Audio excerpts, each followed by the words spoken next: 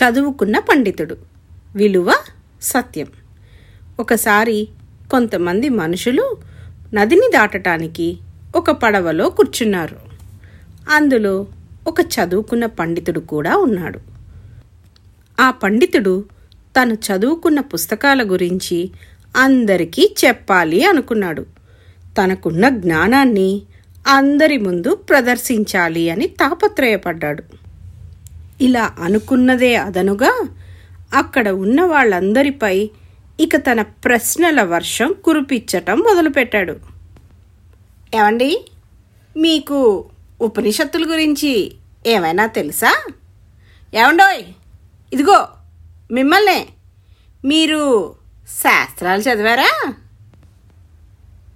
ఇదిగో బాబు, నీకు 6 వర్గాల హిందూ తర్కశాస్త్రం గురించి ఏమైనా తెలుసా అని వాళ్లపై ప్రశ్నల వర్షం కురిపించాడు. దానికి పడవలో ప్రయాణం చేసే వాళ్ళందరూ, ఈ వాక్యములన్నీ మాకు తెలీదండి, అవన్నీ మేమెప్పుడూ కనీసం విననైనా లేదండి అని సమాధానం చెప్పారు. దానికి ఆ పండితుడు, ఏంటి, వీటి గురించి మీకు తెలీదా? అయ్యో రామ, ఇక మీ జీవితం ఎందుకు, మీ జీవితమే వ్యర్థం అని అన్నాడు. పండితుడు అలా అన్నాడో లేదో కొంతసేపటికి నదిలో పెద్ద పెద్ద అలలు రావడం మొదలుపెట్టాయి. పండితుడికి కంగారు వేసింది.